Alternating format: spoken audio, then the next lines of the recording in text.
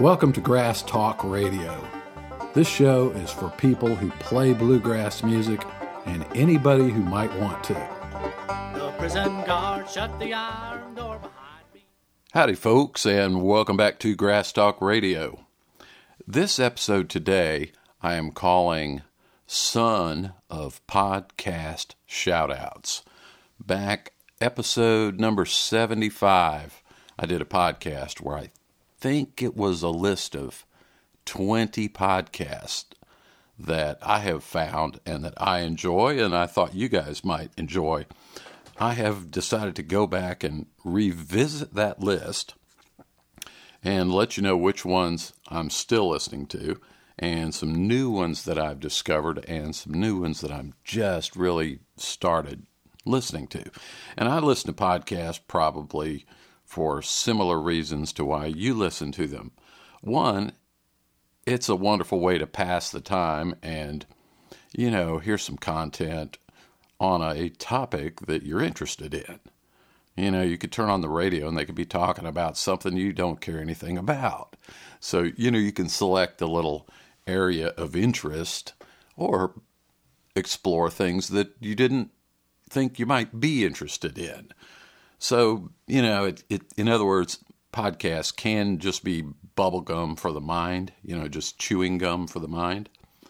I hope that mine is sometimes a little more than that, but I will admit that sometimes I listen to other podcasts for that very reason, just something to do, listen to it while I'm working on trying to fix the broken belt on my air compressor. Another in a long list of human-made devices that I have purchased at Lowe's or Home Depot, which have broken. And, it's just never-ending. But anyway, it gives you, you can listen to something you're interested in while you try to figure out how to get the dirt dauber nests out of the screw hole so that you can get the covers off the air compressor to discover the broken belt inside, which, of course, you have to order one somewhere. And anyway, you get the idea.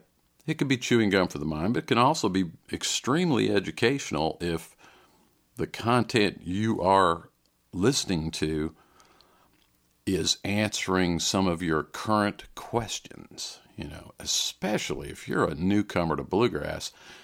I would suspect that a good binge listening to my podcast would probably, shed some light on a lot of things that either you didn't know or you didn't even know you could know, But if you've been playing for 30 years playing bluegrass, it may be more like, yeah, he's right about that. Or, nah, I don't know if I agree with him on that.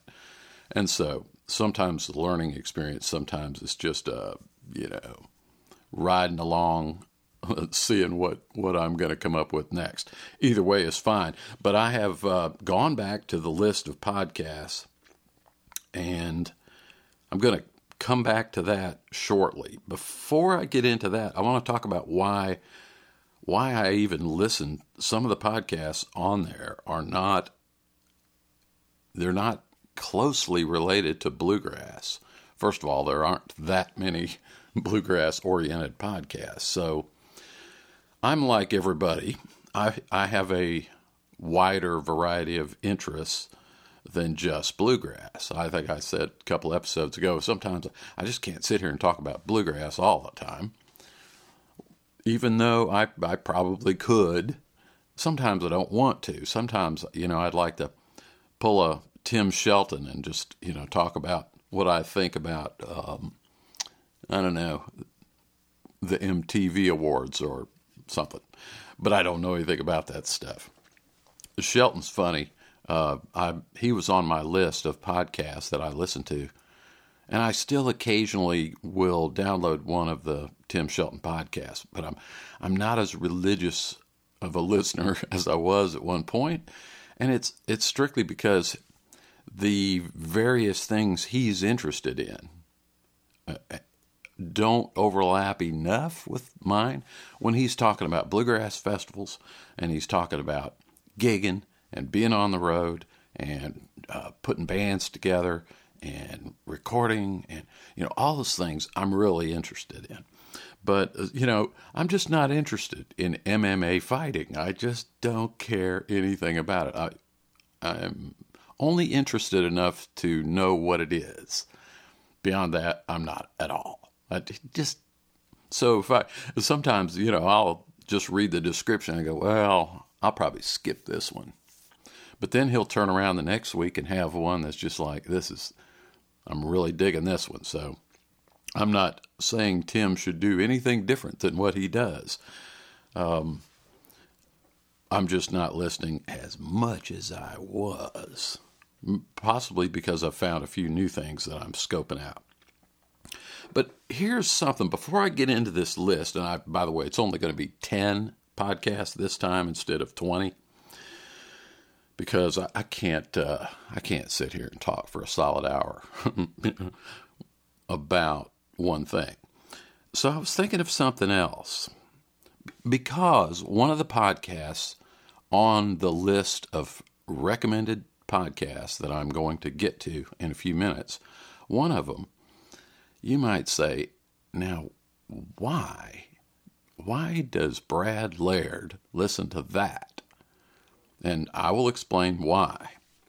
And it brought up a topic in my mind that I've touched on before, but I want to revisit just a little bit. And that is, first let me state it this way. Bluegrass music is a form of country music. I know that might make your skin crawl if you're not into country these days. But you cannot deny. All you have to do is just do a little history. Just read a book once in a while. Or if we ever get around to some of these bluegrass history episodes with Jackson, the bluegrass timeline stuff, it is clearly obvious that when Bill Monroe launched the Bluegrass Boys, and certainly when he became a performer on the Grand Ole Opry, he was part of what was then known as country music.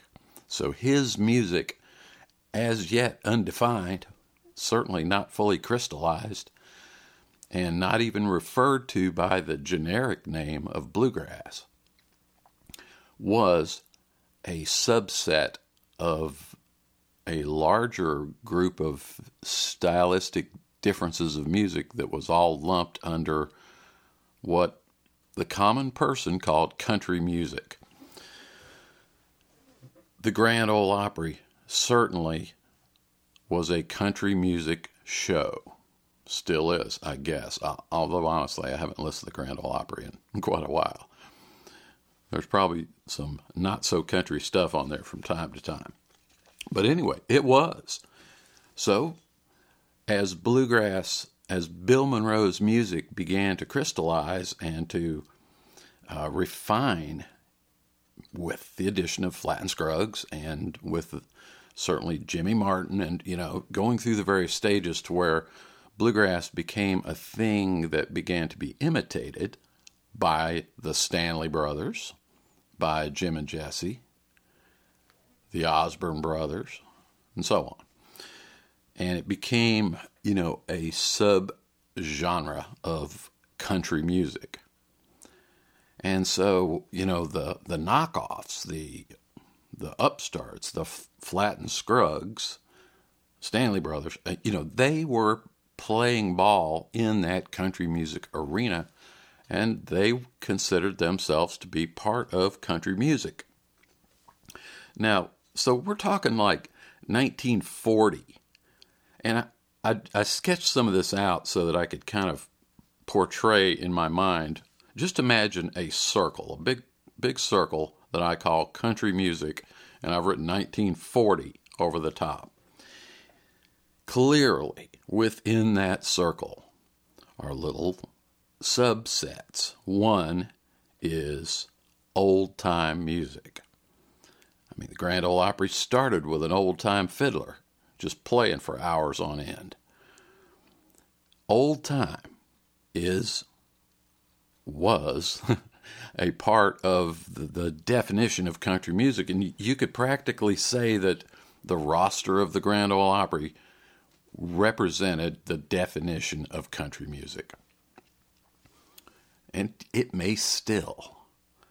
Well, within that circle, you had old time, you had bluegrass, Bill Monroe, let's just say that, but Bill Monroe and the Bluegrass Boys, clearly a different style than old time.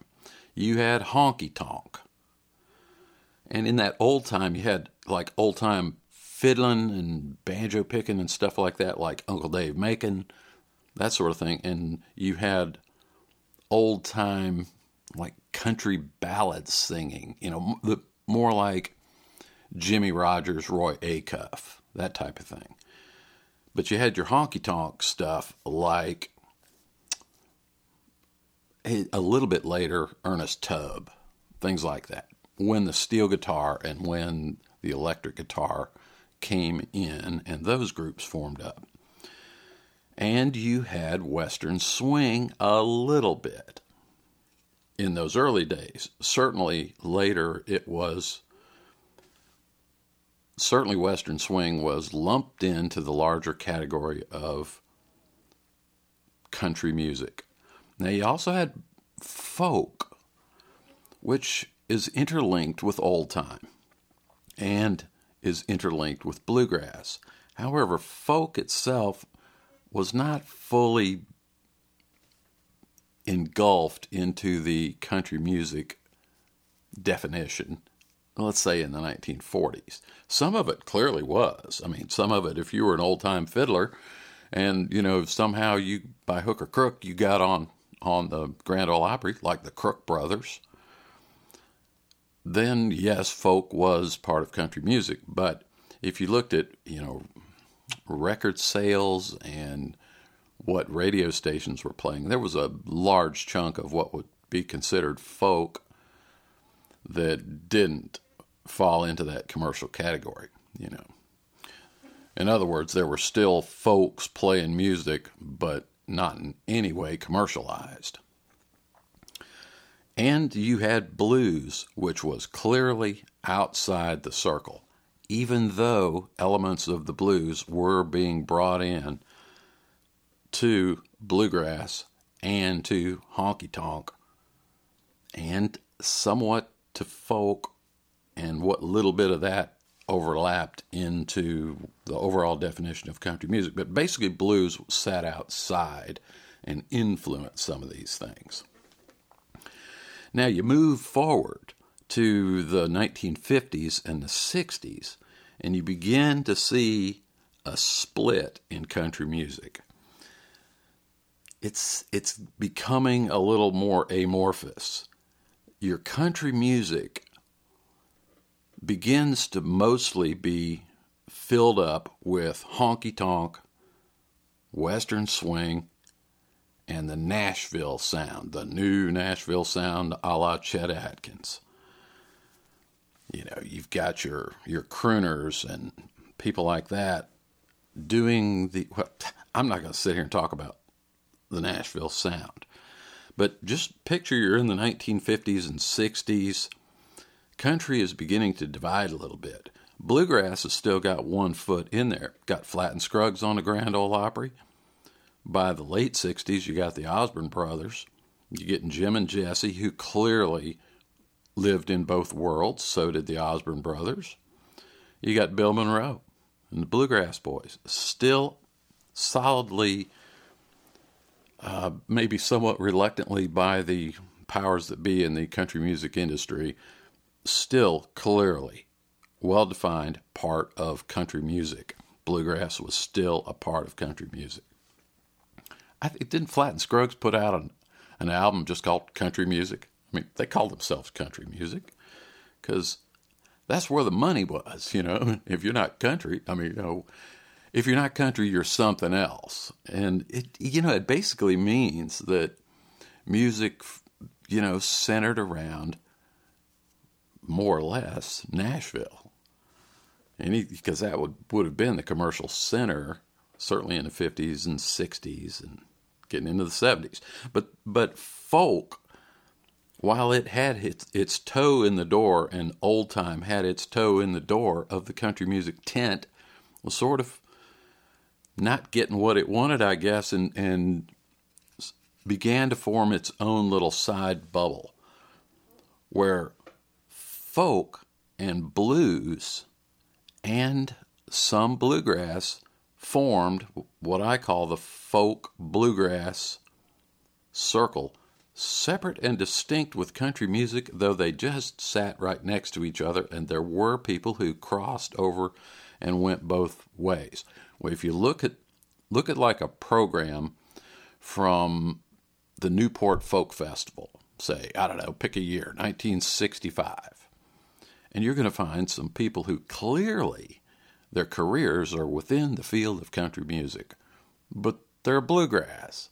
And then here's Joan Baez, who is clearly not a country music singer, more folk, clearly more folk. Bob Dylan. On the show notes page, I need to write a note to make sure I do this. I'm going to put a link to some resources for you that have these folk festival schedules and things, just PDFs of them up there that you can go look at. Pretty cool stuff. I'll put a link to that. And of course, in the 50s and 60s, you've got the electrification of country, and you've got rock and roll, which I view as blues, just taking an end run around country music. And, this explosion of rock and roll, which was influenced by country music, by bluegrass, by everything pre-existing. It wasn't just one thing hatched out of nothing. I mean, just do a little reading, and, you're going to find people like Elvis and Carl Perkins and people like that. They were listening to the Grand Ole Opry, Bob Dylan was a Bill Monroe fan. Jerry Garcia, all this stuff, the rock phenomenon that came and exploded, and it leaked into country music. They wanted a piece of that action too, because it was definitely hurting the country music, the cash register. So you begin to see a lot of honky-tonk, and just a lot of music people started trying to take on some of the aspects of rock and roll and become more rock and roll. And that was true. I mean, now let's move into the 70s. Things get really weird in the 70s. Rock has exploded, has become huge, and it's still overlapping a little bit with country, and it's mostly, in my opinion, country artists just trying to remain relevant by becoming a little more rock-oriented. And frankly, that's when my interest in country music began to wane. But there's still overlap. Rock is overlapping everything. But I see the big division as the festivals started up. And festivals were not just bluegrass festivals. There were rock festivals. There were folk festivals. And there were old-time fiddlers conventions and those sort of outdoor gatherings, multi-day events. The festival scene brought together folk, rock, old-time bluegrass at various times. Sometimes it would be all one thing, sometimes it'd be four things. But the festival movement picked up a lot of steam, certainly late 60s, all through the 70s, and on into the 80s. Whereas the commercial country stuff pretty much just booted bluegrass out. I mean, you were not going to get a bluegrass record played on a country music station. Bluegrass acts would not be, stuck on country music package shows and that kind of thing. There were rare exceptions. If you had a good track record at the Grand Ole Opry, like the Osborne Brothers with Rocky Top, yes, you might be stuck on a stage, right alongside Conway Twitty or something like that. But it was slim pickings for bluegrass people in the 70s. unless you got into the festival movement, which they did, clearly. And sort of booted from country music in the 80s, Western swing it's almost like these bubbles like forming on country music and just popping off and becoming independent again. They started out sort of independent, all under the country music umbrella. And then they began to separate. Certainly, blues was a bubble just floating outside the country music circle, even though it influenced country music. But it was a little bit interlocked with folk. Certainly, you could go to a folk festival and see blues players, because a certain aspect of blues is considered folk, as there's a certain segment of blues that's considered to be commercial, So blues, folk, bluegrass, old time, Western swing, and even honky-tonk began to be pushed out of country music. And then you got, the Bakersfield phenomenon, and the, country music itself started to divide up. You had the Nashville crowd, you had Bakersfield, and all things California, and you had Texas. What was going on in Texas had very little to do with what was going on in Nashville during certain periods of time. At times, certainly, they would cross paths, and rock just broke out and became this humongous thing, spawning disco, new wave, punk, rap, urban country. Urban country. The stylistic variations has exploded to the point where it's almost just chaos. If you try to make any sense out of styles anymore, it's just, you'll find country influences in rap. And today I could go to a so-called bluegrass festival and hear new wave influences, And I don't even know what to think of, beyond the urban cowboy phase, but into what I call today's country. I was hitting the scan button on my wife's car, FM, and it's scanning along and stopping on stations, and the little display would say country. I'm like, I'm going to give this a listen, because I don't listen to it. I'm like, this ain't country. What? This isn't even close. This is nothing resembling country music. And frankly, I can say that for a lot of so-called bluegrass that I hear. It's like, I'll run into people, oh man, I'm really into bluegrass, and yeah, tell me, What they call bluegrass is not what I call bluegrass. However, it's just a name. It is just a name, but I wish people would be a little more careful in their choice of names. Now, I don't fault the new fan who doesn't know the difference between Nickel Creek, Old Crow Medicine Show, Mandolin Orange, and, I don't know, Jimmy Martin and the Sunny Mountain Boys. You know what I mean? Although Jimmy Martin, he would have considered himself to be country music. So anyway, I guess this is a sign of getting old. You just look back and you go, holy cow, I am so out of touch with what's going on today. Anyway, I followed all these phases and sampled and listened to a lot of music over the years and tried to play some of it. Inevitably, I always seem to go back to bluegrass, and the majority of my bluegrass playing has been on the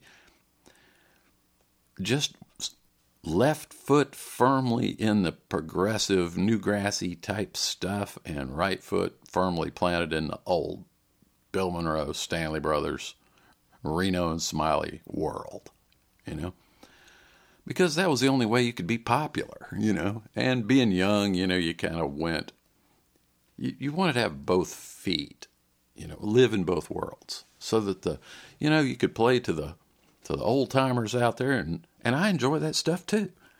I love just to hear just a real straight ahead version of something, just sort of like almost true to the original.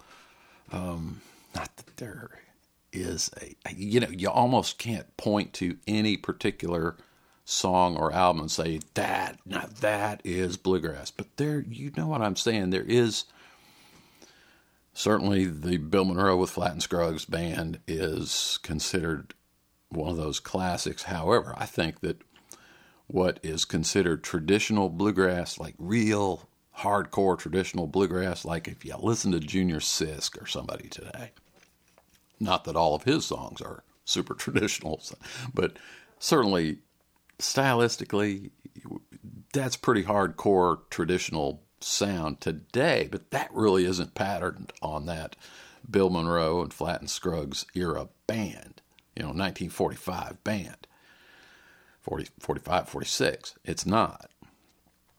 It's because bluegrass had not fully crystallized. If you go to, Bill Monroe and the Bluegrass Boys with Jimmy Martin in the band, it's starting to change. I mean, Bill wasn't even chopping off beats, not habitually, during the 40s. That was still coming around, and you had not yet had Baker's fiddle. And I'm telling you, to me, Baker changed bluegrass music.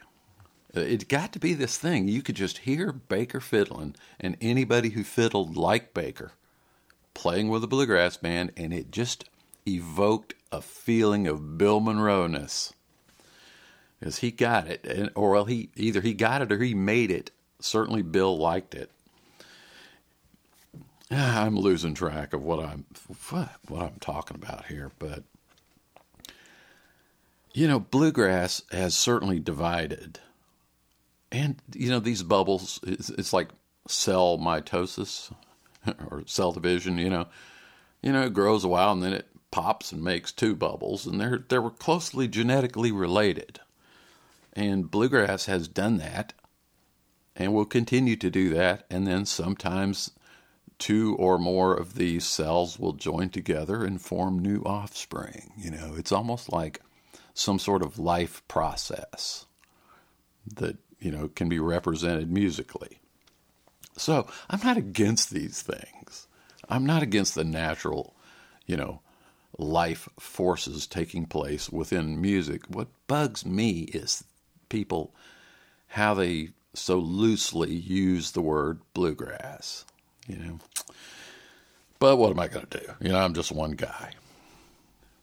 Just like how loosely country music, that definition is now being misused. I mean, come on.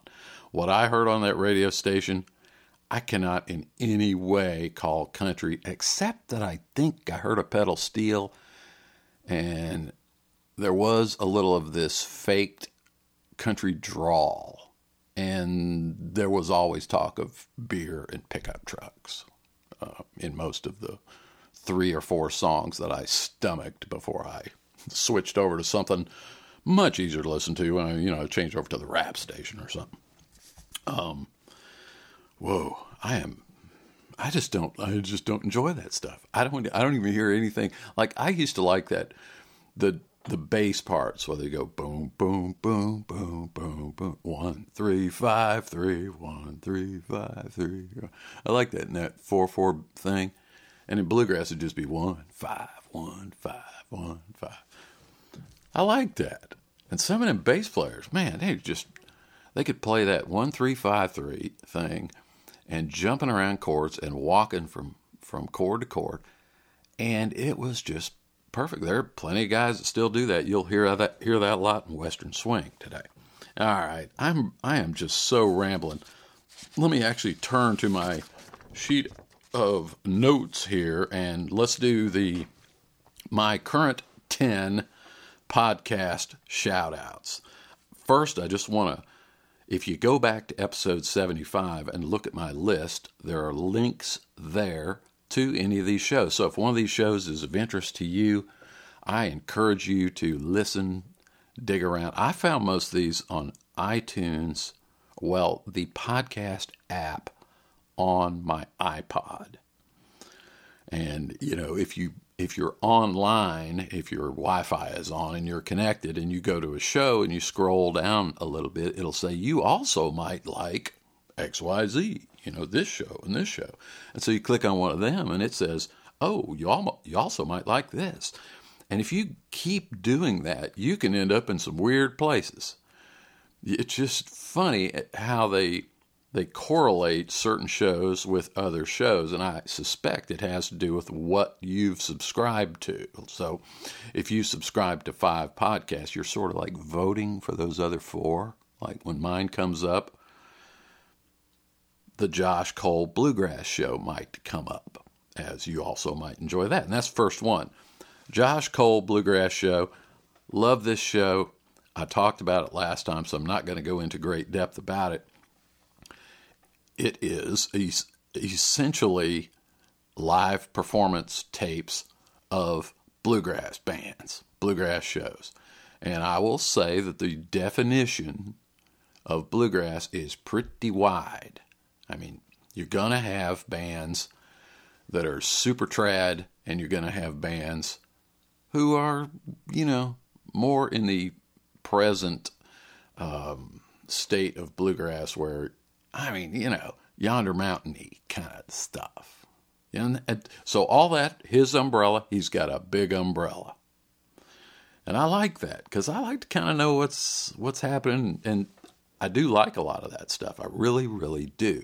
Some of it, I just kind of like to hear, once in a while, I just like to hear it played straight, I don't want the 5,000 variations on Sally Gooden and every instrument plugged in, Sometimes I just want to hear Benny Thomason, or hear put on Frost on the Pumpkin and listen to Baker play, Sometimes I just want it straight up, black coffee instead of the latte with the almond flavoring and the cinnamon and the pumpkin spice and sometimes I like that too, But anyway, listen to the Josh Cole Bluegrass Show podcast. You'll love it. That's great background music, and you can hear stuff. You can hear J.D. Crowe live shows. You can hear Del McCoury. You can hear a lot of these new bands, live at festivals, and it's cool. It's a great show. I really like what he's doing. So they're on my Josh Cole is still on my I'm still listening list. So next, number 2, Picky Fingers Banjo Podcast. I'm still listening to Picky Fingers. That's Keith Billick over there. Gotta love that show. I mean, I said it before when I mentioned him before. I thought I had a small niche, people who play bluegrass or might want to. He's just, as I said before, whittled that down to just your banjo players. Now, his format is primarily an interview format, and that's great because you get to hear some of these banjo players talk about what they do and why they do it and how they learned and all that kind of stuff. And I've done, a little bit of that on this show and may ramp that up again. I'm not going to talk about my future plans for the podcast too much right now. We'll come back to that. But I do have, I'm making a few changes here that will begin to take place in the fall. I'll talk all about that, but I just want to give big shout out, number 2, to Keith Billick. He's putting out a good show, the Picky Fingers Banjo Podcast. So if you're a banjo picker or want to be, or are just curious, you want to hear Alan Mundy talk about, you could be a fiddle player and these banjo players still could have something of importance for you. Scope out Picky Fingers Banjo Podcast. Oh, and by the way, you probably know this, but I interviewed Keith on this show, and we put that show up on both shows. So, when I'm plugging Picky Fingers, you may be running along there and encounter me on there. That was that one episode. And I appreciate Keith for doing that. I think it's good, podcasting is a pretty thankless one-way job. You keep putting stuff out, and you don't get a whole lot back, And that's just the nature of the beast. I know that. I know. It's just like broadcasting on a radio station. I used to do a radio show in college, and I've talked about it in one of the episodes way on back. And I would be on the air spinning bluegrass. My show was called Bluegrass Etc., because I did play a little dog music and some other stuff. 3-hour show. I had a telephone number, and I would give it out, in case somebody wanted to call in with a request or something, but the phone never rang. And then I would call the dormitory. And we only had, back then, nobody had phones. There was a phone in the lobby. It was, 3-story dormitory, and there was one phone in the lobby. Or maybe there was one on each floor. I don't remember. Call the lobby, and whoever answered say, hey, can you go get Clinton in room 112? Yeah, hang on. They throw the phone down. 2 minutes later, Clinton comes. I'm like, hey, can you go in there and turn the radio on and just make sure my show is actually, can you hear it? Am I even on the air? Can you? So tromp, tromp, tromp. 2 minutes later, he comes back. Yeah, you're totally on there. Oh, okay, thanks. So that was my station check, And that's the way podcasting is. You put them out, and sometimes you're not sure if you're on the air or not. But you're listening, so I know you're there. Well, I don't know you're there unless you send me an email or something. Anyway, let's get on to number 3 podcast I'm still listening to, and if you haven't gone to listen to it, you should. It's called Back Porch Bluegrass. Guy down in New Zealand, banjo picker, been playing bluegrass since the 60s. It apparently is some sort of radio show, probably on some sort of public radio station down there in New Zealand. That's the impression I get, that he's not putting it out just as a podcast, but it's also distributed as a podcast. Great show. Just playing, he's just spinning bluegrass records. So you just want to listen to some bluegrass, and those kind of things are cool because you'll hear somebody that you didn't know about, or you'd heard of but never heard. Like you've heard of Jimmy Martin, you just hadn't heard Jimmy Martin. Or, newer bands. It's all kind of stuff. It's a cool show. Back Porch Bluegrass. I recommend that podcast. And also on my still listening, I'm still listening to The String, although sometimes I do skip an episode now and then, mostly just when I'm busy. I just too much going on, too many podcasts to listen to. And sometimes here lately, I've sort of been picking and choosing the ones that are a little more of interest to me. Although every time I listen to one of them, I'm impressed with the production quality, and it's a good show. It's well done. So The String.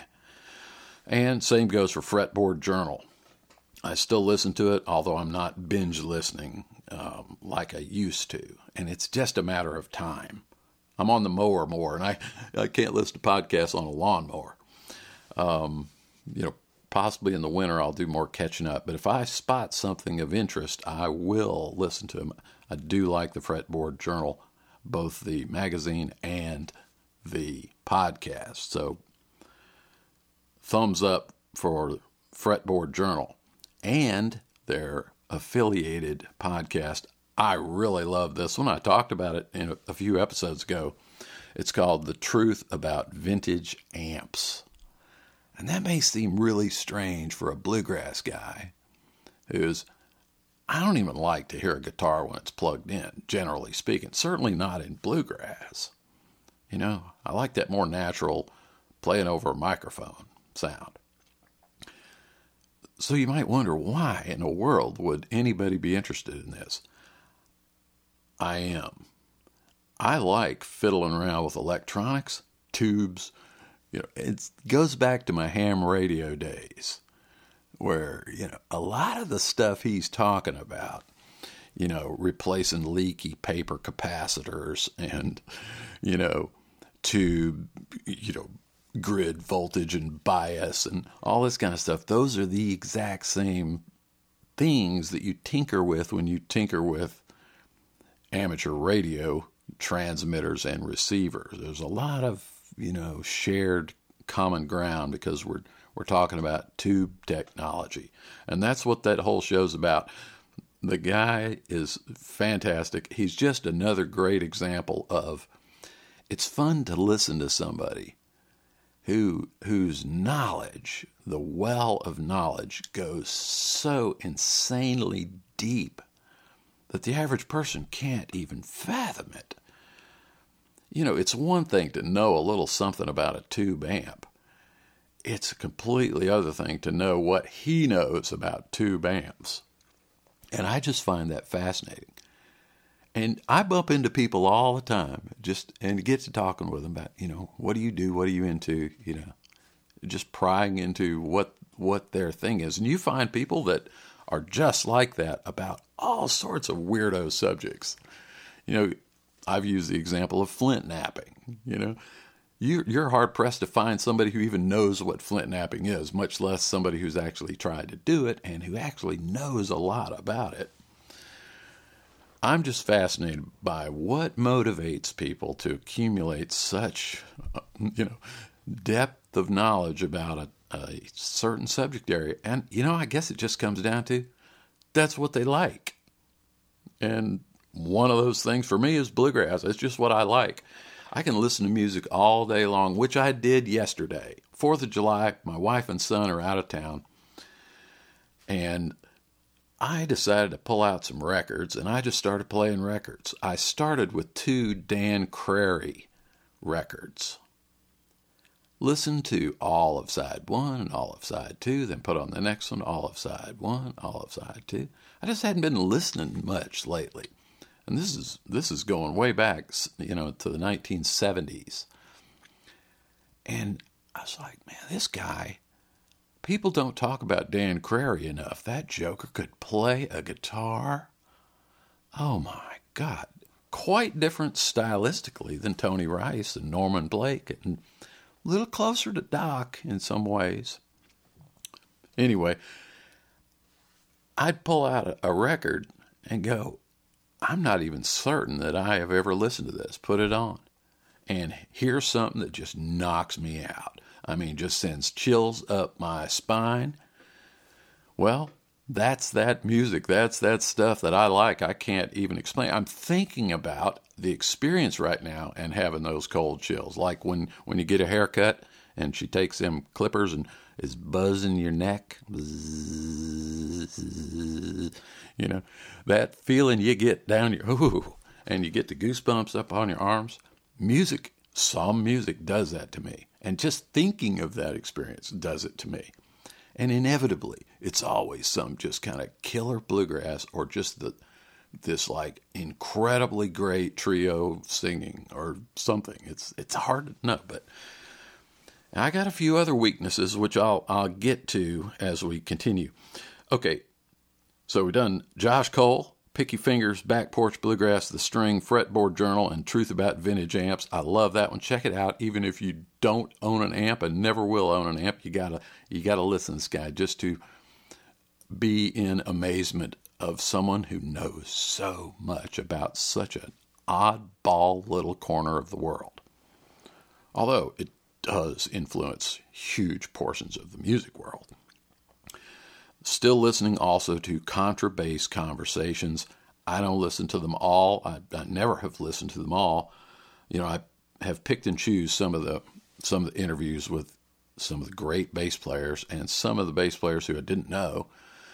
But, if you want to know anything about a bass, you better listen and hear what Gary Carr has to say, and so on, and so on. So I sort of monitor it, and when I've got one of those days when there's not much going on, I will listen to the most recent one, just see what's going on. I do like it. It's certainly more classical oriented than my world, but I find I learn something from it.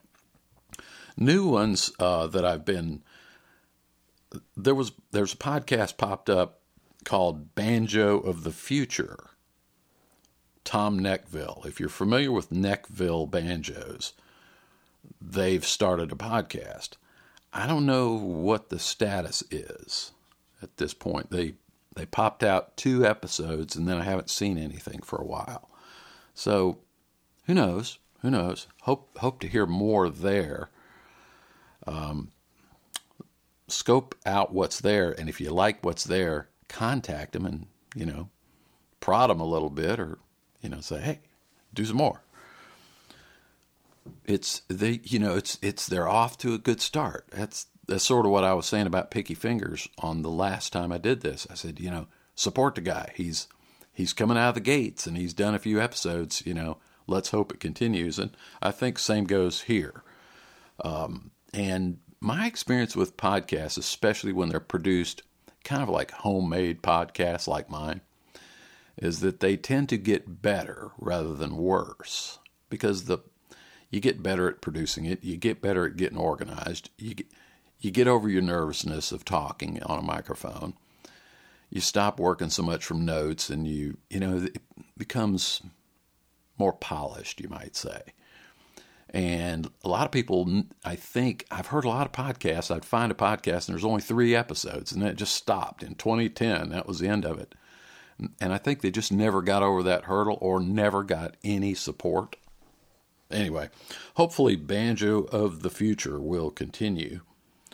I've been listening some to just one that I bumped into in that, clicking on a podcast and seeing I also might like XYZ. And that is, there's a podcast put out by a guy named Cameron DeWitt called Get Up in the Cool. Get Up in the Cool. And it's an old time, it's certainly, I would categorize this as old time music, and there's overlaps between old time and bluegrass. They are separate and discrete things, yet they share a little bit of real estate. And I dabble in that, I've dabbled in clawhammer banjo and fiddling and stuff. Just never really got into that world in any depth. But he's in it. He's in it, and it's an interesting way to do an interview show. Every episode is talking with a guest or a couple of guests, talking and playing together. So talk a little bit, let's play a tune. Cameron's playing with whomever. Talk some more, play another tune. Talk some more, play another tune. That's cool. That is cool. Or so he has to go and he's got to be in person with these people. It's be impossible to do that over Facebook chat or something. But scope it out. If you're into old time and clawhammer and that kind of stuff in any way, shape, or form, you should be scoping out Get Up in the Cool, because it's pretty cool. Now, on to, this is my final podcast. And this one I want to put special emphasis on, because where I started in this episode talking about the definition of bluegrass and country music and how country music has changed and what is country and what is not country and is bluegrass country, and it certainly was. It's not anymore. You will never hear a bluegrass song on a country music station today. Unless it's, like some 10-watt AM station in, somewhere in the outskirts of, somewhere out in the middle of Nevada or something. There could be a guy still running a country music show and occasionally spins, a bluegrass song. But pretty much bluegrass has been evicted from the country music world, and I think that's good. That's good for bluegrass. Bluegrass can do its own thing now. But I go way back to some of the first music that I heard around the house were some country music records. Back in those days, like when I was a kid in the 60s, if you listened to a standard AM radio station, let's say you're in Atlanta, as we were around the Atlanta area, WSB, 750 AM, big clear channel AM station. And they would do the news and the traffic, but they played music too. And they played every kind of music. It was, you'd hear, the Purple People Eater, and then you might hear a Hank Williams song. Or it was just all crazy mixed up. It was they just played music. And then the stations began to subdivide and divide into, where you didn't play country. In fact, most of those stations just turned into talk radio stations where you didn't hear any music at all. But I could remember hearing stuff and, hear a Roger Miller song just on the AM radio station because it was a hit, and it'd be followed up by Bing Crosby or Doris Day or something, or some sort of, you know what I mean? It was just all mixed up. They just played the hits. It just doesn't happen anymore. Anyway, so I was exposed to these things. My father, I've talked about him in one of the early podcasts. He was not into music at all. He just didn't have a musical bone in his body, but he did one time off of the television. He called an 800 number or something, watching Channel 17, and he ordered a 2-record album of Hank Williams. It's pretty much everything Hank Williams ever recorded on this 2-record set. He bought it. He played it maybe once. Well, I played that thing a lot, and I used to listen to those Hank Williams things. And then as I got into bluegrass, this was back when I was in the 7th grade. I wasn't picking yet. I didn't get to pick until I was about 14, 15, 16. And I'd run into Bill Monroe, and he's doing I Saw the Light. And I'm like, I remember that. That's Hank Williams' song. But I always sort of liked that sound of that steel and occasionally the fiddle. And there were a couple of tunes on those old Hank Williams records that would have a mandolin. I didn't even know what a mandolin was when I was hearing them originally. Anyway, I still have those records. And I still occasionally will just pour me up a shot glass of George Dickel and put on one of those Hank records and just sit there and enjoy both of them, I do like the kind of honky-tonk thing. And then, so when I get into bluegrass, I got totally wound up, just wrapped up, eaten up with bluegrass. And I kind of let that country thing drop. But then as I got into bands and I'm wanting to get gigs, well, out come the urban cowboy thing, and all the clubs, around Atlanta had gone country. And, if you could play country music, you might get a gig. And they would tolerate you playing Foggy Mountain Breakdown or something, In other words, there were some bands around Atlanta who were primarily country bands, and they were playing top 40 country covers, Mickey Gilley songs, stuff like that, Merle Haggard, things of that nature, Waylon and Willie. But many times there'd be a guy in the band that sort of played everything. He played fiddle, or he played steel, but he was also a banjo player. And these guys oftentimes were really bluegrass pickers. But they were just trying to get work, and they also played country music. Skid Row was a good example of that. Go see Skid Billidoo playing with, who did he play with? Several people. Real People was one in particular. And Rosebud and bands like that. They were playing country, and they were getting the gigs, playing the 6-night-a-week gigs. But a lot of times there was a couple of, old bluegrassers in there among them. People like Buck Peacock. And so I thought, well, this is what I need to do, because I'm never going to get a gig playing bluegrass except for the occasional festival. So I began to try to learn to play electric guitar and try to learn to play some of these songs on banjo. And I also got me a pedal steel. I got an Emmons single neck 4-pedal steel. And I'm trying to learn to play steel, and I was doing it some with a band called the Rex Mill Ramblers, which I think I talked about all this before. I'm not going through the whole why I quit country music thing, other than to say a drunk truck driver backing up dumped a pitcher of beer on me and my steel and my Fender Twin Reverb amp and just soaked me right in the middle of a song. And I got up, got a towel, wiped it all down, took that thing apart. I was on a Friday night. Saturday morning, I had to teach banjo lessons at Terra Music. I walked in there lugging all that gear, and I gave it to the guys that sell this crap. I'm done with country music. But really, in hindsight, I wish I'd never sold that steel. And Jackson and I were running around a couple weeks ago and came into a music store, and there is essentially that same steel sitting there. I'm like, how much you want for that thing? It's too much. He wanted way too much for it.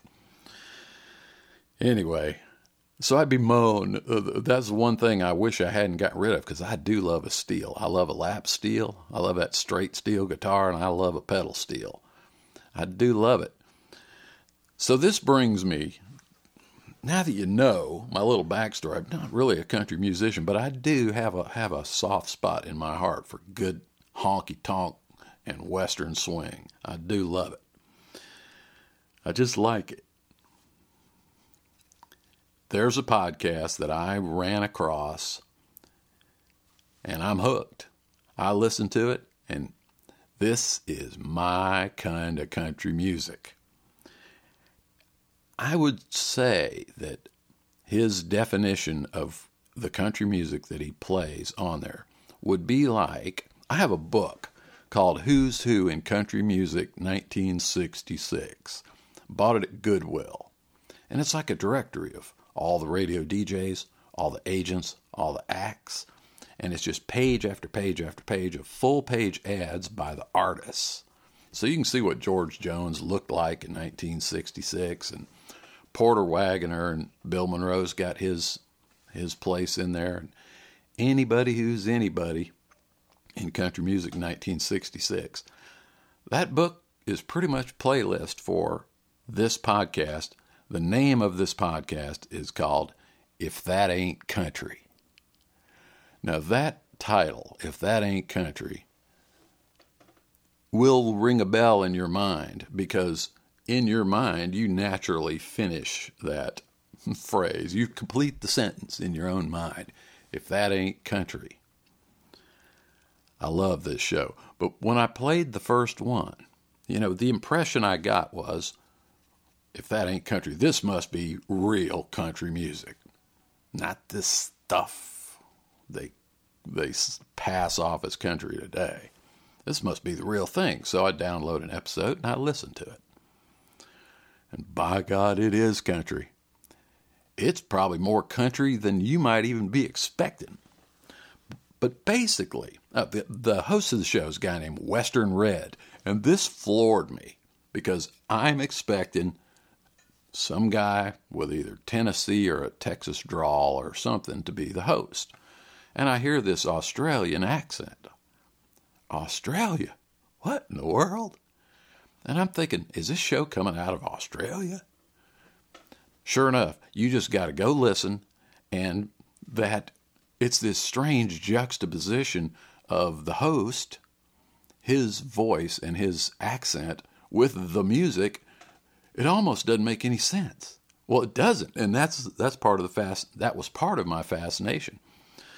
But if you're into traditional country music, western swing, and bluegrass, you're going to get your fill of it if you listen to Western Red, and If That Ain't Country, because it's some good stuff. However, I'm only going to give one suggestion, and this is just a personal wish. Play more bluegrass. Red, toss in a little more bluegrass. Just a little more. He does play some bluegrass. And he talks a lot about the backstory of various songs. He'll have themes, like he'll center on one particular album. And he'll talk about the story behind that album, and he'll keep playing cuts off of that particular album. So it kind of creates a thread.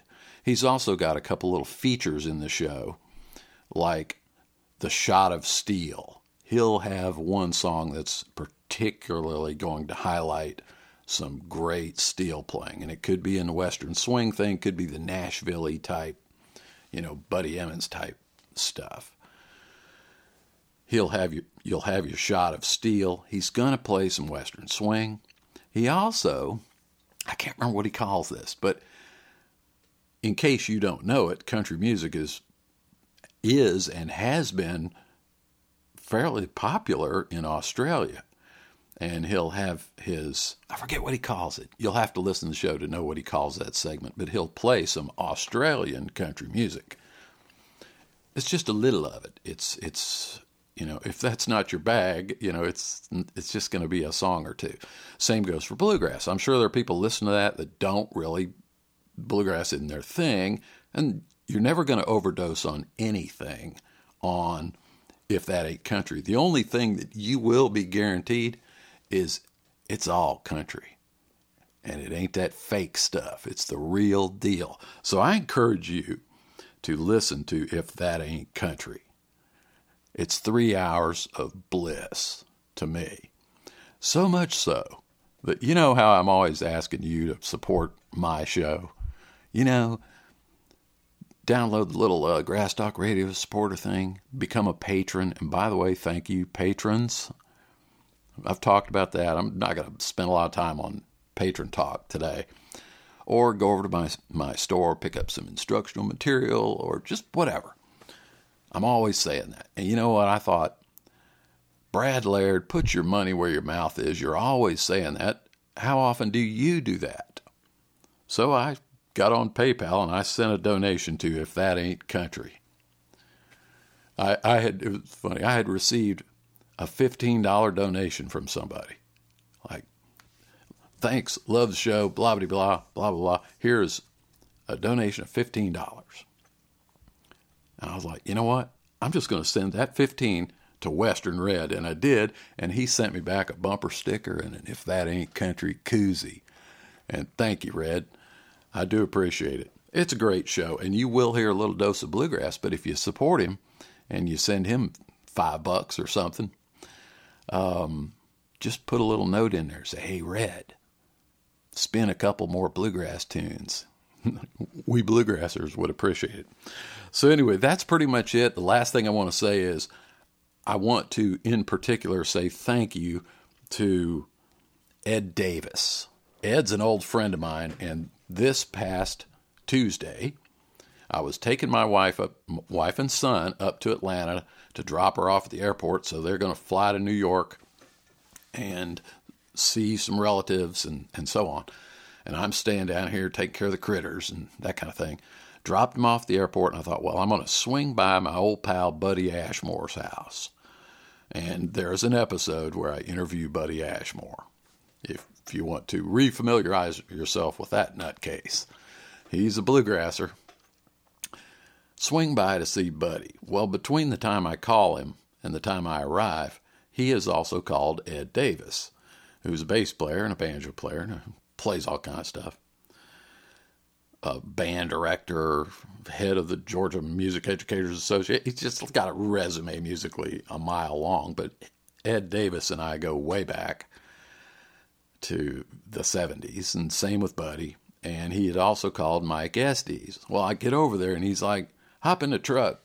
We're going to ride over and see Ed for a little bit. We get over to Ed's. Well, let's all hop in the truck, and let's go see Mike Estes, fiddle player.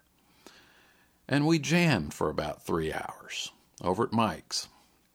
And at one point during the jam session, and I had just tossed my dobro in the car. I didn't even bring a mandolin.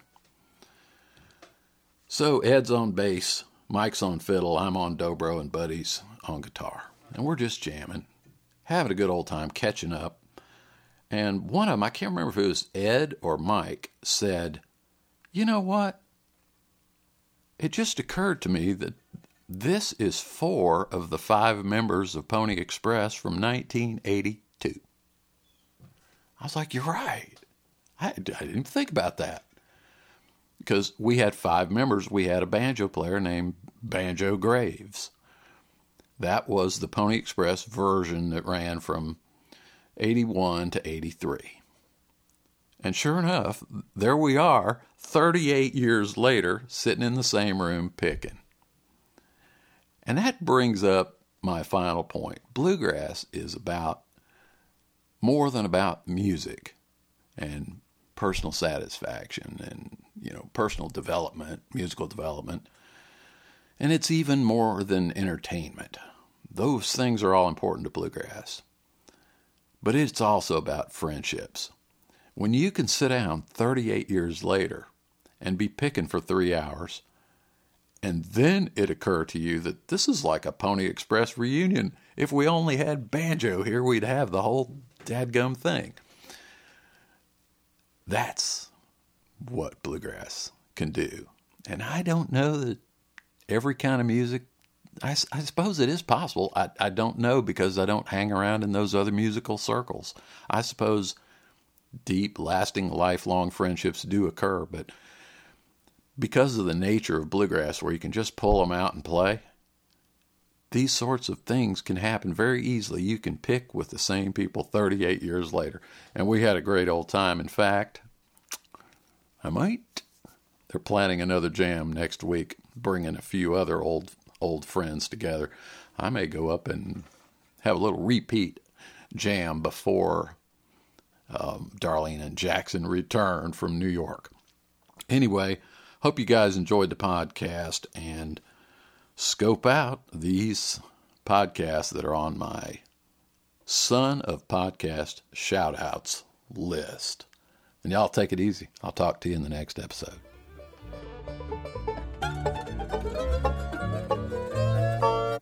Dadgummit, I have done it again. I hit the stop button, and then I remember the thing I was going to say. I get to rambling around so much. I apologize for that. I was leading up to thanking Ed Davis, and I got to talking about how people, who come and donate and do this and that. Then I got to talking about the jam session. I forgot to actually thank Ed Davis. And so Ed, at the jam, he just walks up to me and hands me a little folded up piece of paper. Says, "Here." And I unfold it, and it's a check made out to me. I'm like, "What?" He's like, "I just wanted to do a little something to help you out with your podcast." I'm like, "Ed, thanks." Thank you. That's a first. That is the first time someone has personally walked up to me and handed me a check to donate to the podcast. But hey, thanks, Eddie.